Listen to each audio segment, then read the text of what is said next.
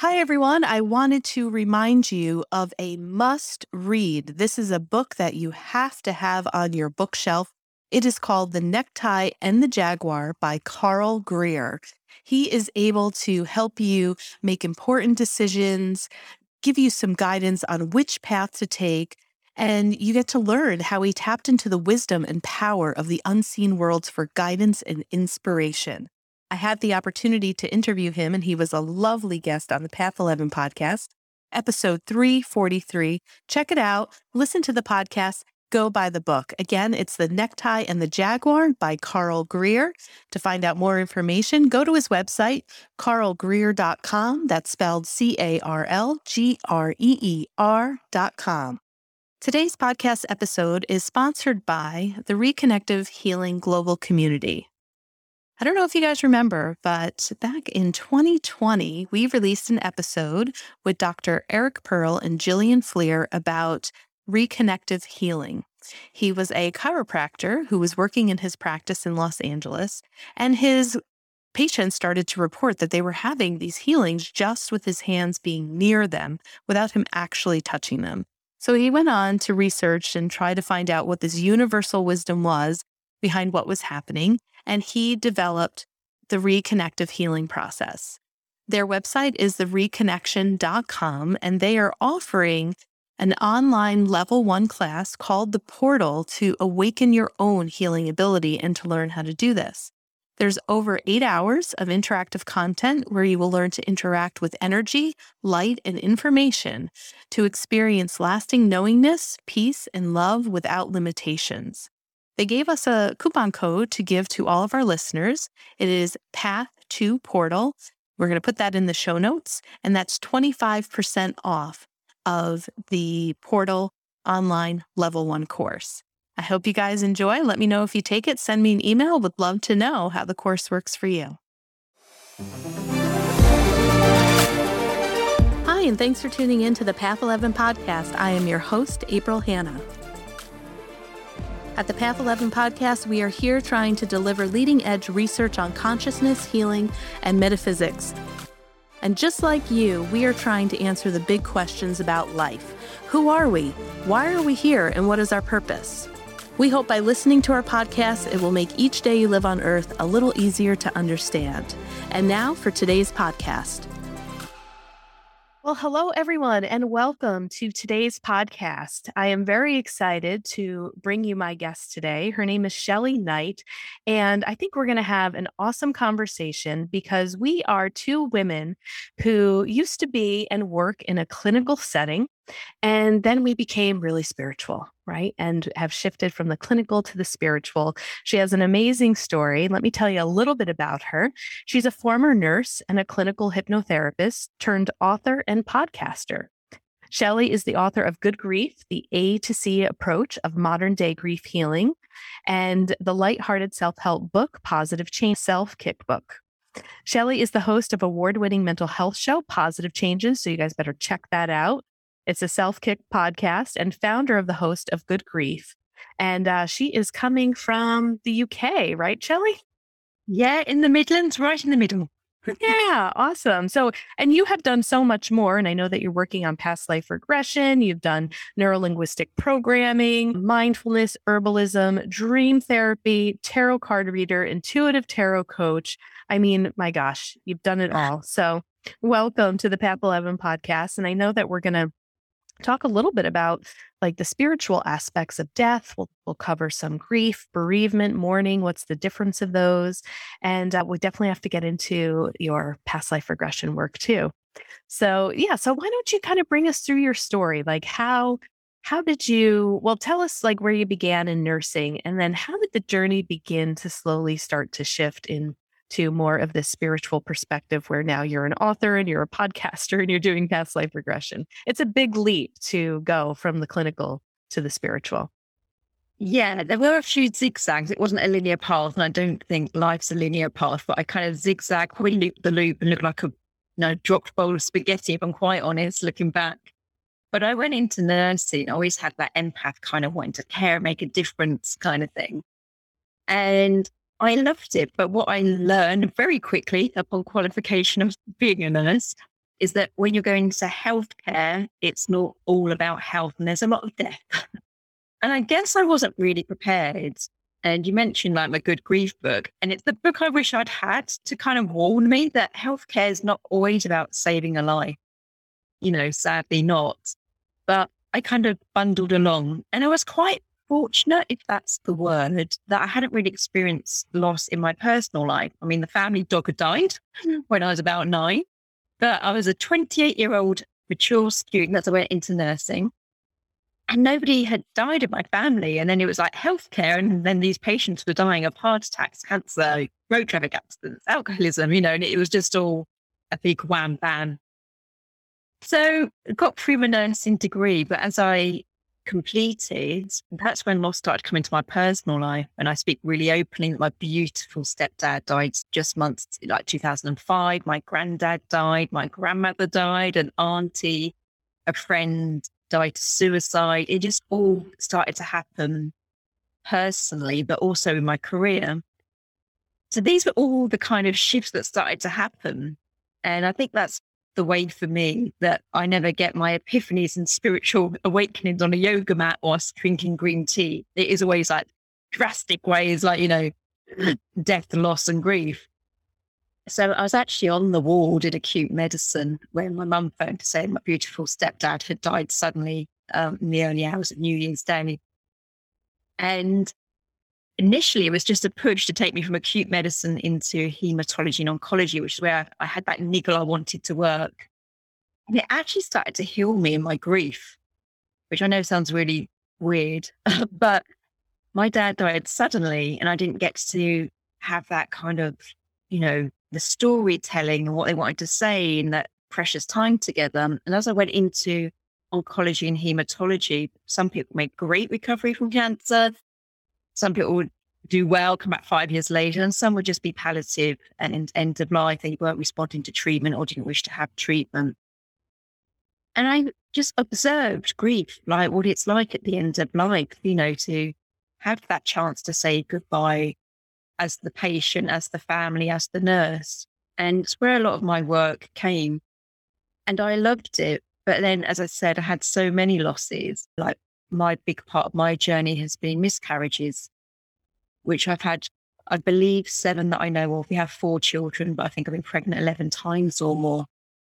And as I had those losses and my grandparents dying and my friend dying and all this thing, I don't know, it's kind of like an awakening, which you wouldn't have thought in grief. You always think of grief as being this heavy thing that keeps you anchored to where that death was. But I haven't had that journey. I've had grief healing throughout. And I started to observe spiritually whilst working clinically that we are more than our physical body. And I know people are probably rolling their eyes, April, as I say it. I started to walk into a room, when people started having breathing difficulties at the end of life, and the room would be a different temperature, or the walls would soften. They would be the harsh 4 walls. The body of the dying would start to change, particularly the skin. I became aware of energies. There's always I don't know if it's a UK nurse thing, but we used to open the window when someone died to let the spirit or the soul go out, to evolve. So I did that. But that's about how spiritual nursing was at the end of life, just open the window, But I was aware of sort of like a mist around the chest. People had been non-verbal for days, then speaking to loved ones that had passed before them. Loads of stories. And, when you hear those stories so many times, like any belief in life, you start to listen and take note. And so that's how it was that, I carried on and people would die in my personal life or like clinically. And I just knew there was more happening at that point of death. So I actually took a career break from nursing in the midst of our miscarriages, I think after the second one, before it got far worse. But anyway, that's a whole new story. But yeah, when I'd had 2 losses, I took a career break from nursing because I'm maternity leave, but dreading going back and not enjoying the time. I've got such an active mind. I'm like a sponge. As that's, bless you, when you mentioned in the bio, that's where I did like, the NLP, the dream therapy, the herbalism, pretty much everything mindfulness. Because I suppose I had that niggle again that, I'm going to dive a little bit deeper into that. I did return to nursing, but it wasn't the Shelley I was before. And I was then starting to be more aware of those sort of the temperatures, the energies. By then, I had done clinical hypnotherapy. I'd gone back to nursing, but did my past life regression. And as it's past life, obviously people have died, but then come back into this incarnation. And I've just I don't know if I've ever had a fear of death, but I know that we go on after death, and I don't fear death now. But yeah, I just learned so much personally and through study that I knew I didn't feel at home anymore being purely clinical. And I just wanted to find more answers for myself, but also kind of the world at large. Wow. Yeah, that's an incredible journey, to kind of go from not having any personal experiences with death to almost being inundated with it, and having so many people close to you pass. And, interesting, like you say, when you took a break and then you kind of got curious and did all of this training and then you went back to it, but you weren't the same, right? It's like once you start learning about spirituality, it's like you can't unsee or unexperience what you experienced during this journey, right? And it changes you in a sense. It changes your consciousness, your perception of things. You look at things differently. And I just kind of wanted to get your opinion too, because it feels like for me in the psychology field that spirituality and psychology go hand in hand, in many ways with many different things. Even like take grief, for example, it's like there's a lot of spirituality to talk about in a grief experience that people are going through. Yet some of the healing modalities are very separate, than in my field, clinical counseling, and I'm seeing that things are starting to merge together a little bit more, where mindfulness is now being taught, in psychology courses, energy psychology, positive psychology, so I'm like seeing it begin to trickle in a different way. But why do you think it is that the clinical world there are so many healers in the clinical world, right? Doctors and teachers and nurses and therapists. Yet we're kind of in our training made to have a little bit of this narrow-mindedness, of like not really bridging them both. Yeah, I observed from my personal experience that when you are clinically based, you're treating the symptoms that are presenting. There was never the trigger before the behavior. And I know this firsthand because I remember being a newly qualified nurse. We had to do a really awkward presentation to the hospital about our initial 6 months. What did we learn? And if I'm really honest, what I learned was that we had the same patients with alcoholism coming back again and again and again. Some monthly, some 12 weekly, but always coming back. And so my presentation was about how people who suffer with alcoholism or drug addiction aren't being treated correctly. They'd come in and be dried out, cold turkey, we call it here. They'd be medicated to get them off the alcohol, but then they would come back again and again. I said, it must be costing us thousands a year, but we're not asking, why are you drinking in the first place? You're only treating that breaking point. I got really told off, which is not the first time in my life, April, if I'm on it.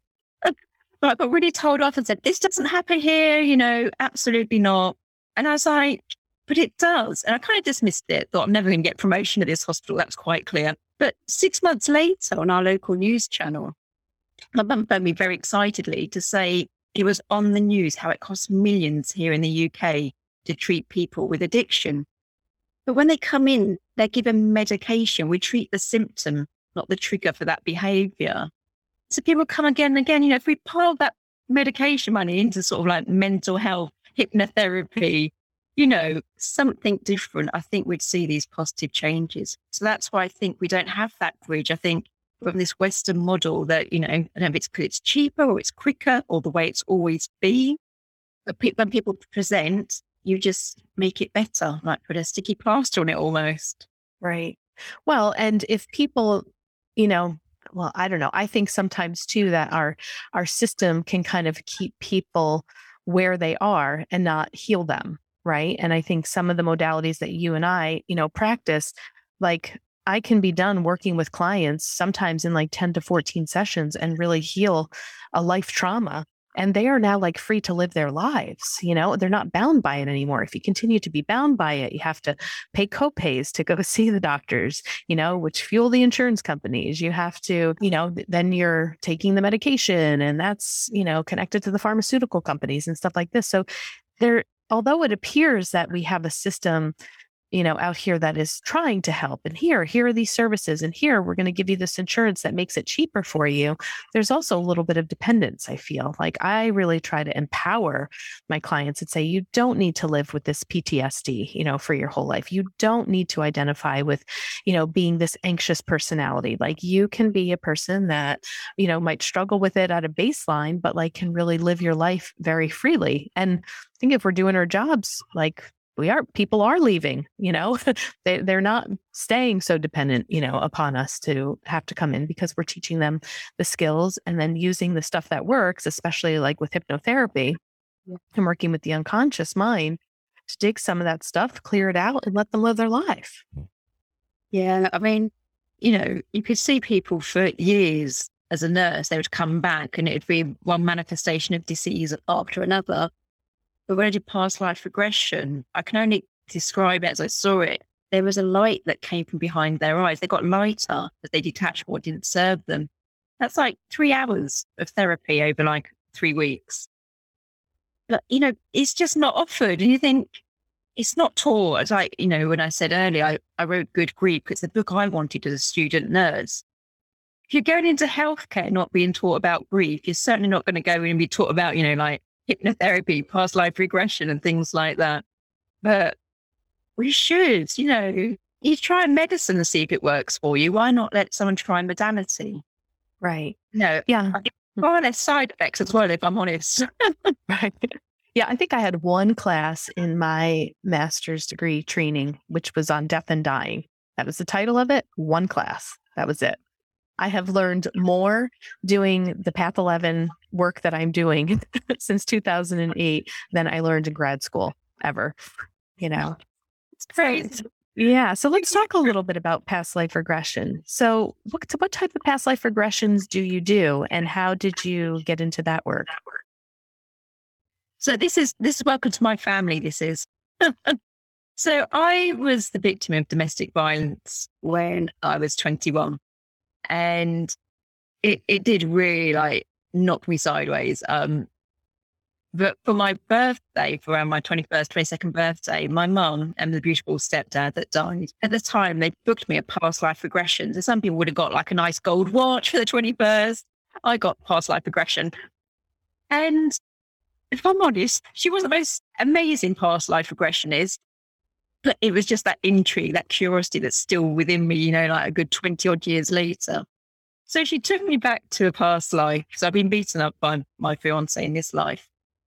My mum and dad got me this present, but she took me back to a past life, which felt a little bit like Salem, where I just wouldn't settle down. I was a real nonconformist, and there was all these other women in the village, and they were settling down, but they were being beaten up, doing it because they wanted to, sort of real traumatic things. And I just wouldn't do it. And so what it did teach me was well, Shelley, you've not really changed. It's still not settling for second best, And it was just that intrigue. But it took me until I was actually double my age at 42, when somebody just came into my life with the most amazing synchronicity, Doug Buckingham. And he's this amazing transformational past life regressionist here in the UK. And that's how it began. It was half my lifetime again.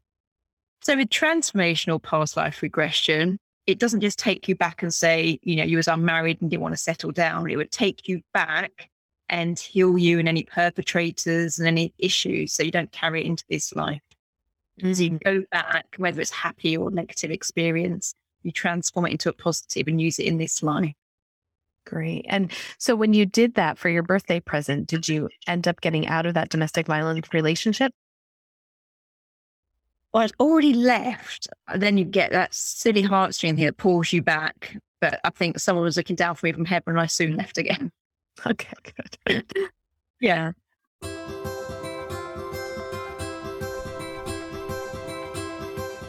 Hi, everybody. I wanted to just take a quick moment to tell you about a beautiful divination deck of cards that you can get your hands on. My friend, Molly Mandelberg, spent 2 years traveling the world while writing and illustrating the Wild Hearts Rise Up Oracle deck. This inspired pep talk deck has some serious magic inside.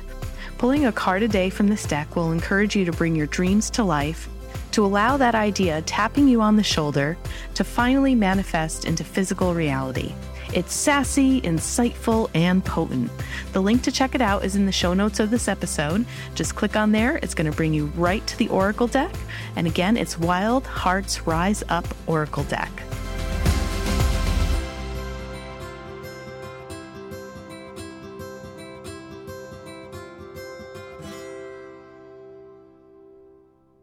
So what kind of cases do you work with in your practice? What are people coming to you with? Are you doing past life regression around grief? Is it more around trauma? Is it health issues?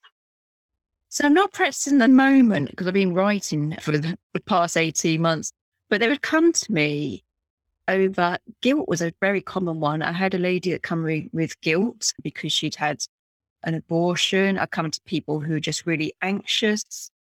I've had people with physical health issues like leg pains that you can go back to the clinical, but people that have been like in the clinical setting for 5 years and can't get answered, they've come to me for that. So sometimes it's a physical, sometimes it's emotional. So very varied, very varied. Mm-hmm. And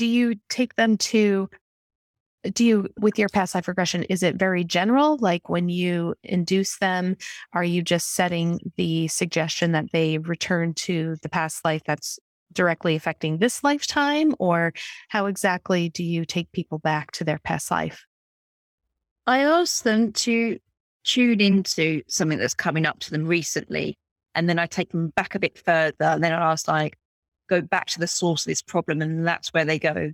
So it's easier. People are really raw. So like if someone comes to me having recently miscarried, the emotions are very high and they're very easy to get in. But I think when we're pushing down the emotions and things happened years ago and it's a last ditch attempt, it can take longer. But yes, I sort of use the emotional memory they have now.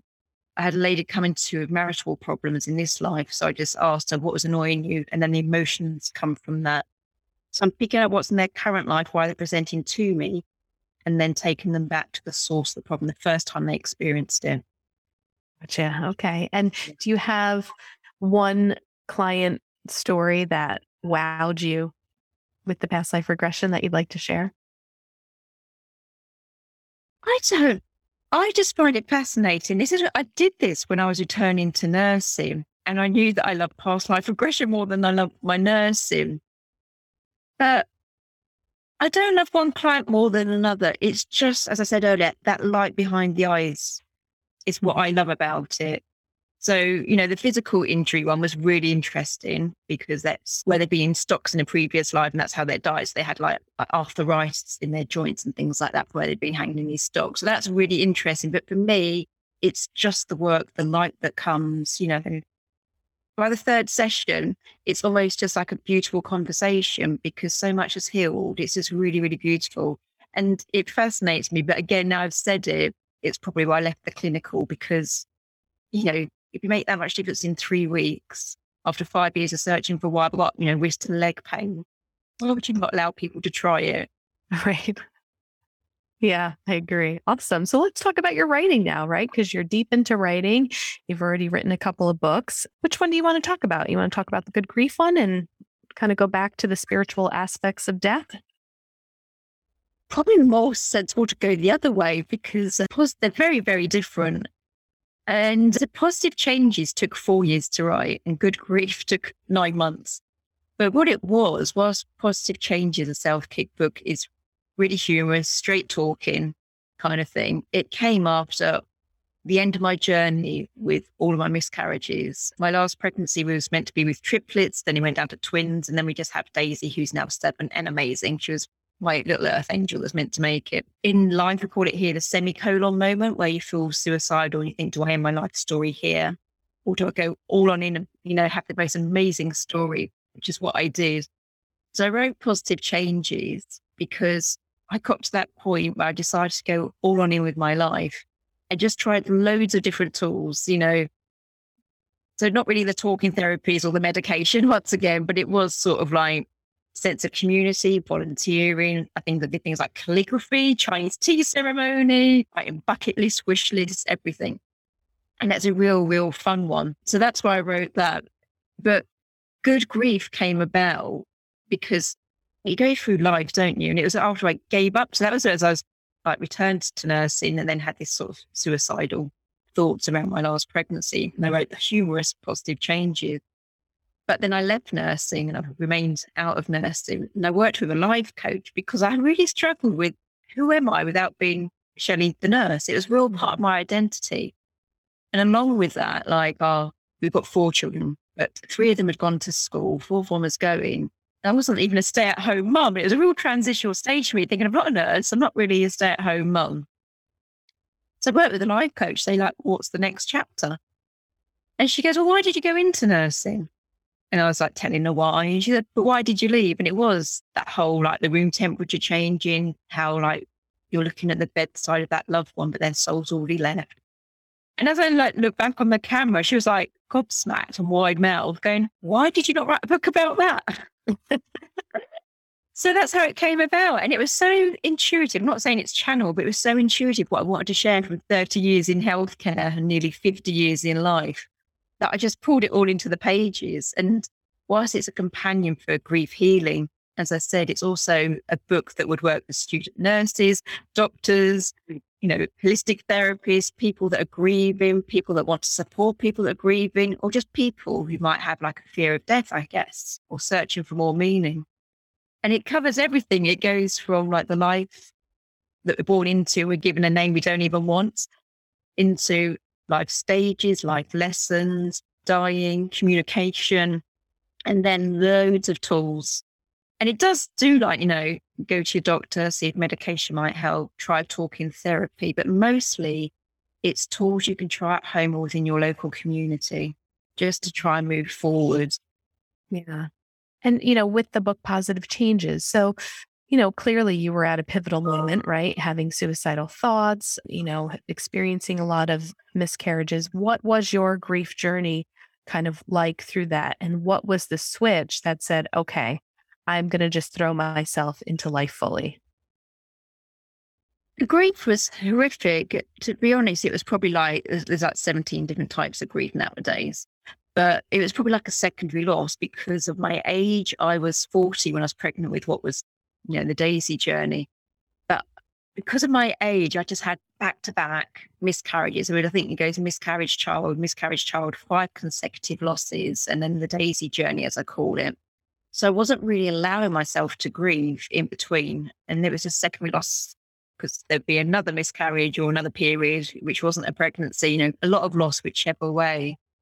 And from that, from my own grief journey, that's why I'm so passionate about encouraging people to grieve how on earth they want, you know, and that's why there's so many tools in there, because I kind of pushed it down that sticky plaster, you know, and that dis-ease, you know, that we really need to get our grief out. And so whilst Positive Change was lighthearted, it came from a really dark time.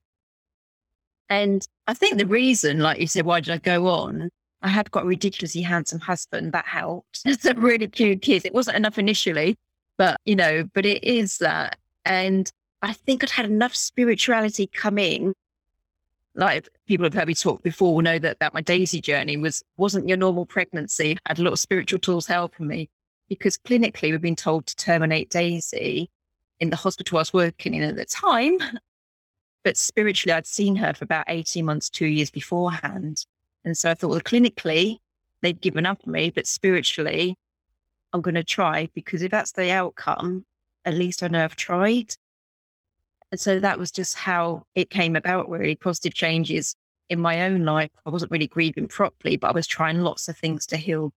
And we're here, the family's complete, you know, and she's hilarious. She's very cute and she has very spiritual stories to tell, despite being 7. But yeah, that was a big flick for me from the clinical to the spiritual when they told me to, you know, terminate my pregnancy. But I'd spiritually seen her for long before that. Yeah. So expand on that. You spiritually saw Daisy before you actually met her, before she was born. So was this in a meditation, a vision? Like, how did you meet her spirit and soul? Or was it during regression work or some of the other modalities that you were working with? I would love to say it was something deep like the modalities and all that, but it was just a recurring vision throughout my working day. I've had it before. I knew I was going to meet my husband. I've seen the house now, and I've seen that in meditation as well. But it was just like claircognizance, really clear knowing that I had this dark-haired baby girl to come. And so when we had Milo, it goes boy, girl, boy, girl. So when we had Milo, the one before Daisy, I had this vision and I was adamant it was a girl, and I didn't find out. And I just filled up all the drawers with all the pink things you could ever wish for and more. And then he was an emergency section. And so I wasn't really with it. And when they said it's a boy, and I looked at my husband and said, am I stoned, or did they say it's a boy? We went, both did. But I thought the vision would go. So I had it when I was, before Milo came to fruition. And I thought, that's my family complete. I got it wrong. But then it came back. And my husband, bless him, was in Singapore for a friend's wedding. And it came back. And I just sort of like called his name. He went, I know that you want another baby. I know that tone of voice. And I was like, the visions are back, and it's more clear. It's more frequent. It was literally gone from like once every 3 months to almost a daily occurrence. And I said, we won't know unless we go for it. And then we start this Daisy journey where it was triplets or twins, really, really heavy. And so we saw her. Well, I saw her. My husband would just be like, where's the science? But I saw her for many, good 2 years beforehand, but clinically was told to terminate her. And so when actually I decided to go all on in, intuitively, I reached out to a friend who I hadn't seen in a year and I said, do you still do Reiki healing? And she's like, yeah, I do. And she just said, excuse me asking, but are you pregnant? And she'd been told by spirit, someone pregnant that's coming to you, they need your help. And intuitively, I've been told, reach out to her. She'll be around for you still, even though it's been years. And so I started to have Reiki healing. And she said, the child's still there. She's very poorly. She's got no color. She's gray. But every week I had healing, and she started to turn color, and then she started to move. But whilst having the healing, like a deceased psychic surgeon would come in as well. And like really strong characters from my past life would come in. I wasn't aware of it, was what I was told. I started to read every single book on miracles. I only ever told Daisy that she was well. I called in guides, color, everything, as well as all the tools in positive changes. I started getting out more, connecting to a community, going beyond myself. And that's, I think it's probably a huge chunk of why clinically it never kind of worked for me again, really, because I've been dismissed from them from not terminating a pregnancy. Yeah. Well, good for you for following that intuition, the vision, the knowing, really. I mean, it was the knowing, like you just knew, that. Yeah. And I'm curious to ask you, because I'm sure we have listeners that have also gone through, miscarriages and can probably share in your story.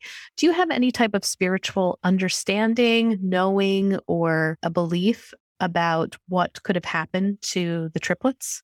Like why their souls didn't come? Or do you think it really was just a medical thing? Or is there something spiritually attached to that? All I know is when I was doing my past life regression training, I had to be regressed so much. So you have to get rid of all of your gunk so that when you've got your clients, it's not coming up.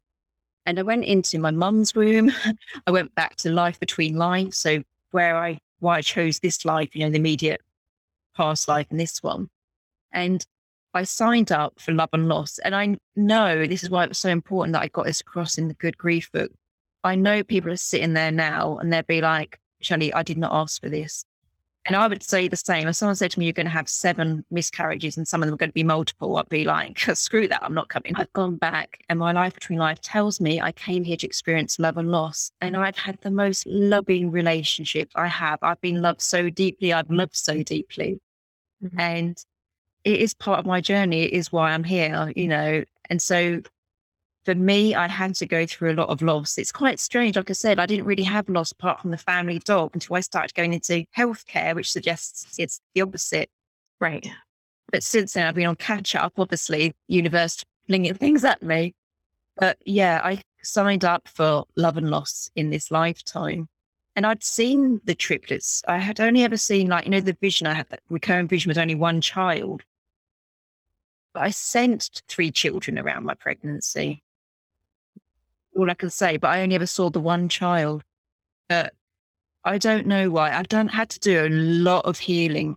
Not in this house, in our house that we last sold is where I miscarried. And when I went to sell it, it would not sell. We tried 5 times in 3 years before we sought into, rather drastically, a TV makeover show. But again, Doug Buckingham, who taught me past life regression, he does remote viewing, and he said, like, they don't want you to leave. Like, sight guardians don't want you to leave. Your spirit babies don't want you to leave. And there was a lot of heavy energy. And I believe, like, when we miscarry, there's still some cells and soul of that child within us for a long time. So I've done a lot of healing, But does it make it easier being really spiritual? I don't know. I like to think, they come back, whether they come back as like a grandchild in the future or something like that.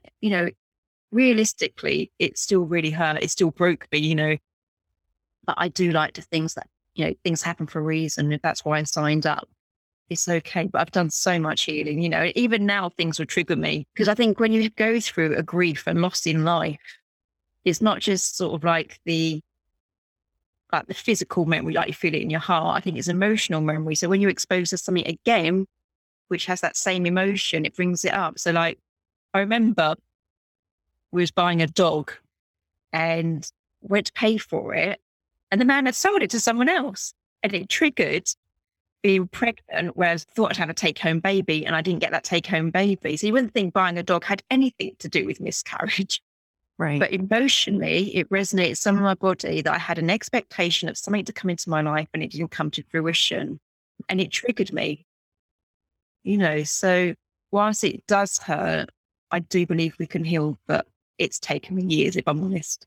Yeah, definitely. I mean, healing isn't, I don't think, something necessarily needed to be rushed, and it goes in layers, right? Because like you said, it's like you can think that you're healed there, and then you go to buy that dog, but there's still some stuff that has to be, pulled out from that, because the emotion and the triggers, like, two of the same, even though it's two totally different experiences.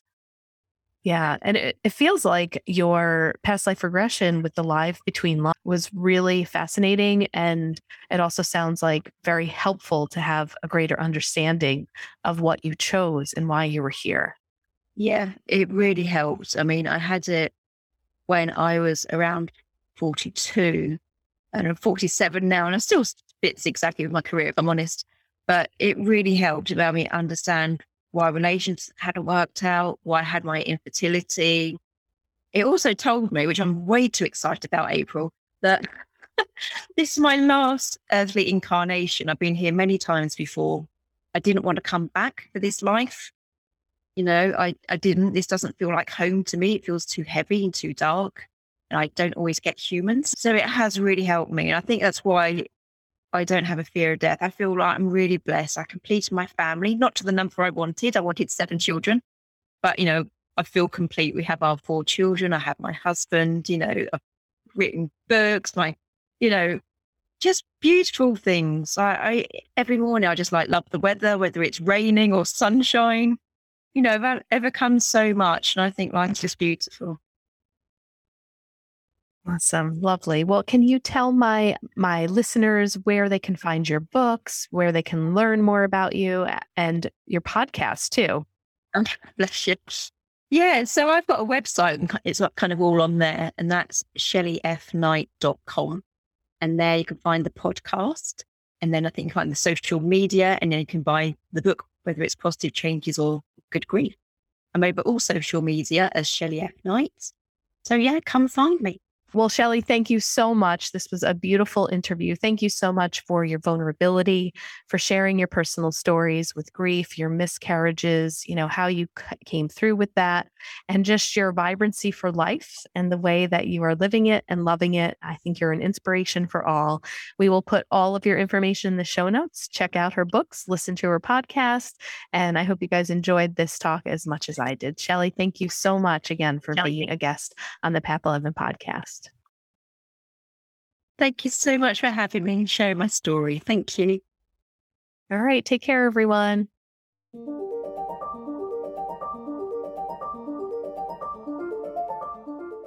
Thanks so much for tuning in to today's show. If you haven't already, please subscribe and rate and review the Path 11 podcast in Spotify, Apple Podcasts, or wherever you listen to your podcasts. Also, this podcast is made possible by our sponsor, Path 11 TV. Visit path11tv.com to start a 7-day free trial and start streaming over 100 hours of exclusive video content on consciousness, healing, and life after death. That's path11tv.com, and be sure to use coupon code PODCAST30 to take 30% off your annual membership. Start satisfying your spiritual curiosity with a membership to Path 11 TV today. Bye for now.